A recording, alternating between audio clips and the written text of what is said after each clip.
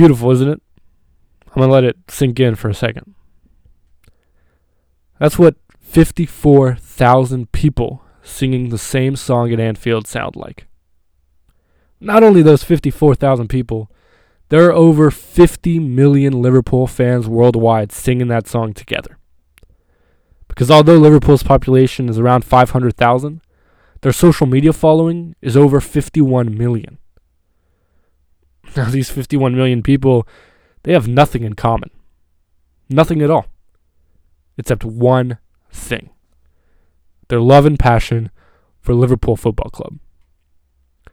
Liverpool is creating a common identity by forming bonds between individuals that would otherwise not meet, not know anything about each other, not care about each other at all.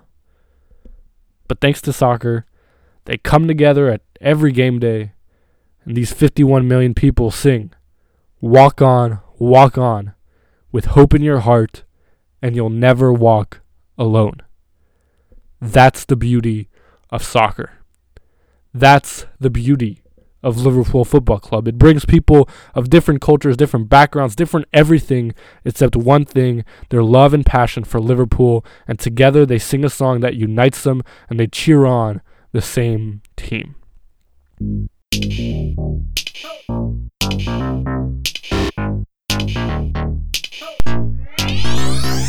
Hey everybody, and welcome to another episode of Soccer, Foot, and Football.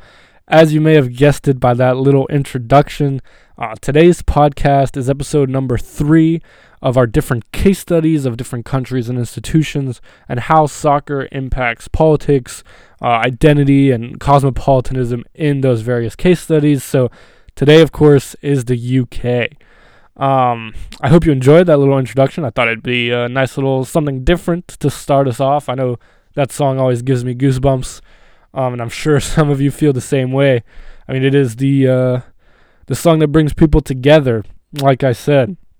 So kind of to get things started, we're going to stay focused on Liverpool. Of course, this is a whole UK case study, but I think the Liverpool is a good example. But instead of focusing on the fans, we're going to go straight to the players right now. So I was looking at Liverpool's starting lineup from the 2019 Champions League final, the one they won.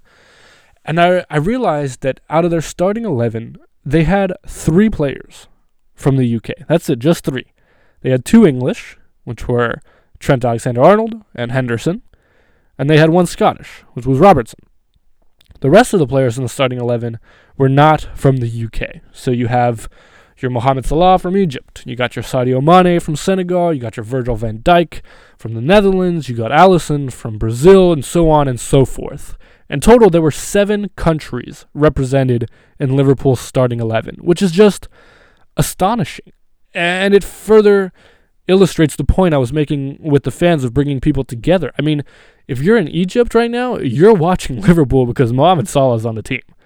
If you're in Senegal, you're watching Liverpool because Sadio Mane is on the team. And then all of a sudden, these people from Egypt, from Senegal, from the Netherlands, so on and so forth, have something in common with someone from Liverpool, which is just crazy that it brings that many people together from different backgrounds to cheer on the same team. And then if you go up the food chain a little bit, it just illustrates it more and more. So here's what I mean. Jurgen Klopp, the manager, German.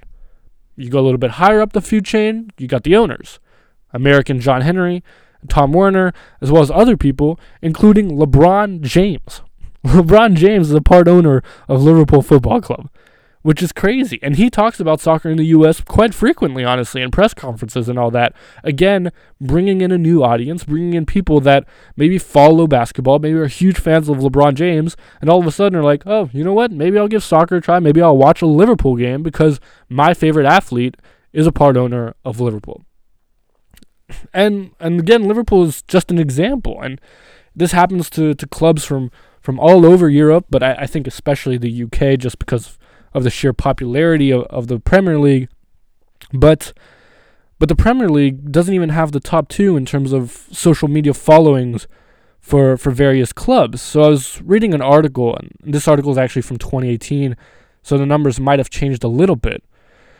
But 5 of the top 10 clubs for following are from the UK. So you got Manchester City 10th, You got Liverpool ninth. Then you have, Arsenal is 6th. Then you got Chelsea 4th, and Man United 3rd. So those are the English clubs in the top 10.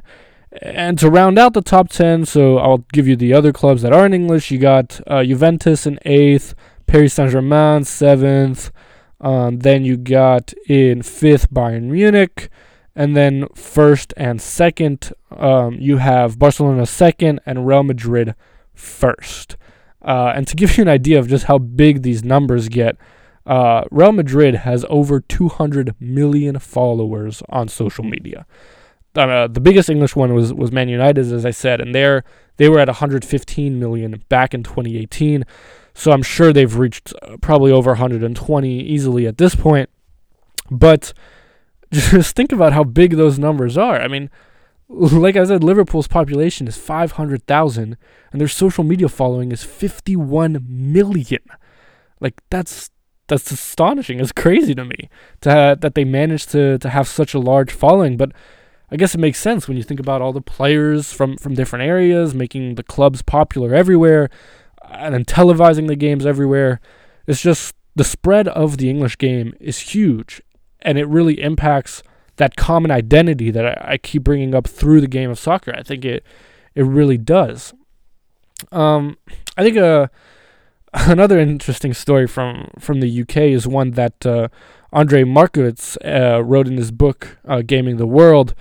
It goes kind of like this. So it's a Glasgow fan and a Rangers fan, or rather, they're at a Rangers and Glasgow Rangers versus Celtic fan. And they're at the game, and the man approaches a woman and asks, "What are you?" And then, assuming that the man was talking about her heritage and religion, the woman responds, "I'm a Muslim." The man turns to her and says, "I know you are a Muslim, but are you a Celtic Muslim or a Rangers Muslim?" So essentially, to the man, it doesn't matter where you're from, what your background is, what your religion is. He doesn't care. Well, I guess religion might be a little different for Celtic Rangers. But anyway, the background doesn't matter in this case. What matters is, do you support Celtic or do you support Rangers? That's all this man cared about.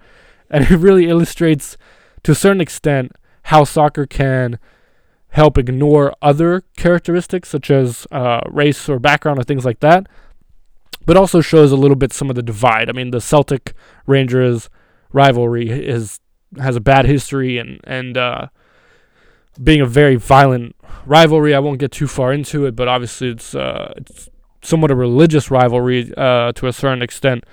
but this specific story illustrates how this guy just ignores aspects of background and all that, just cares about what team you like. If you like the same team as me, we're friends, it's all good. But unfortunately, it's not always that easy. So there's an organization in the United Kingdom, I think it focuses on English soccer, called Kick It Out, which essentially strives to kick discrimination out of stadiums and things like that. And they're a great organization for kind of keeping statistics about like discrimination incidents in English soccer. So they track not only professional leagues, but they also focus on the amateur leagues and semi-professional and whatnot. So in the 2012-2013 season, they received 77 reports of discrimination in English soccer. That number went up in 2013-2014 to 284. It went up again the next season to 393, went up again to 402, went up again to 469, went up again to 520, and then the 2018-2019 season went up again to 581 reports of discrimination in soccer stadiums and on social media between soccer fans. So that's 6 consecutive years of the number going up. And to give you an idea, kind of to break it down, in the 2018-2019 season, there were 373 cases based on race, 17 on gender, 90 based on religion, and 91 on sexual orientation.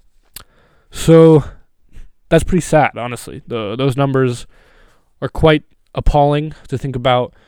And when you just think about on the surface, the increase of 6 years in a row is terrifying. You would think that society should be moving the other way, that there should be less discrimination in stadiums and things like that. But I do want to share an interesting take that Take It Out, the organization, actually mentioned in a one-liner explaining their data, but I thought was a very interesting proposition and something to explore, is that they said that perhaps the constant increase over the last 6 years is not as detrimental as it may seem, because it could actually illustrate that civil society, that people in stadiums are taking the initiative and actually reporting these issues more and more.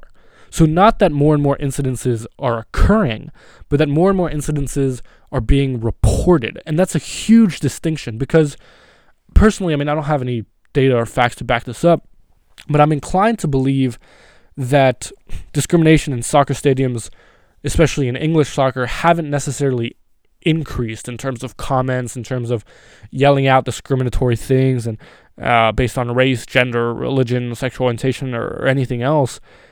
I don't know if it's because I want to believe it, but I think there's some truth to saying that it's actually just more people taking action and reporting it, because more and more people are appalled by those comments, which I think is a good thing. Throughout the series of podcasts you're going to hear with Professor Markovits, we talk about civil society and how civil society plays a very important role in terms of changing the game, changing like discrimination in stadiums and whatnot. We talk about how sanctions sometimes from governing bodies, whether it be the British Soccer Federation or UEFA or whatnot, might not be effective, but that instead, if you have fans telling other fans to knock it off and to report them and eventually kicking those people out of stadiums, it's a much more effective way of handling the situation. Because if fans are telling other fans, stop, you can't do that, that's not right, it's much more powerful than a governing body telling you you can't do it. So really, it might be, although it's sad in the first place to have that many incidences of discrimination, it could be a step in the right direction. I truly think so.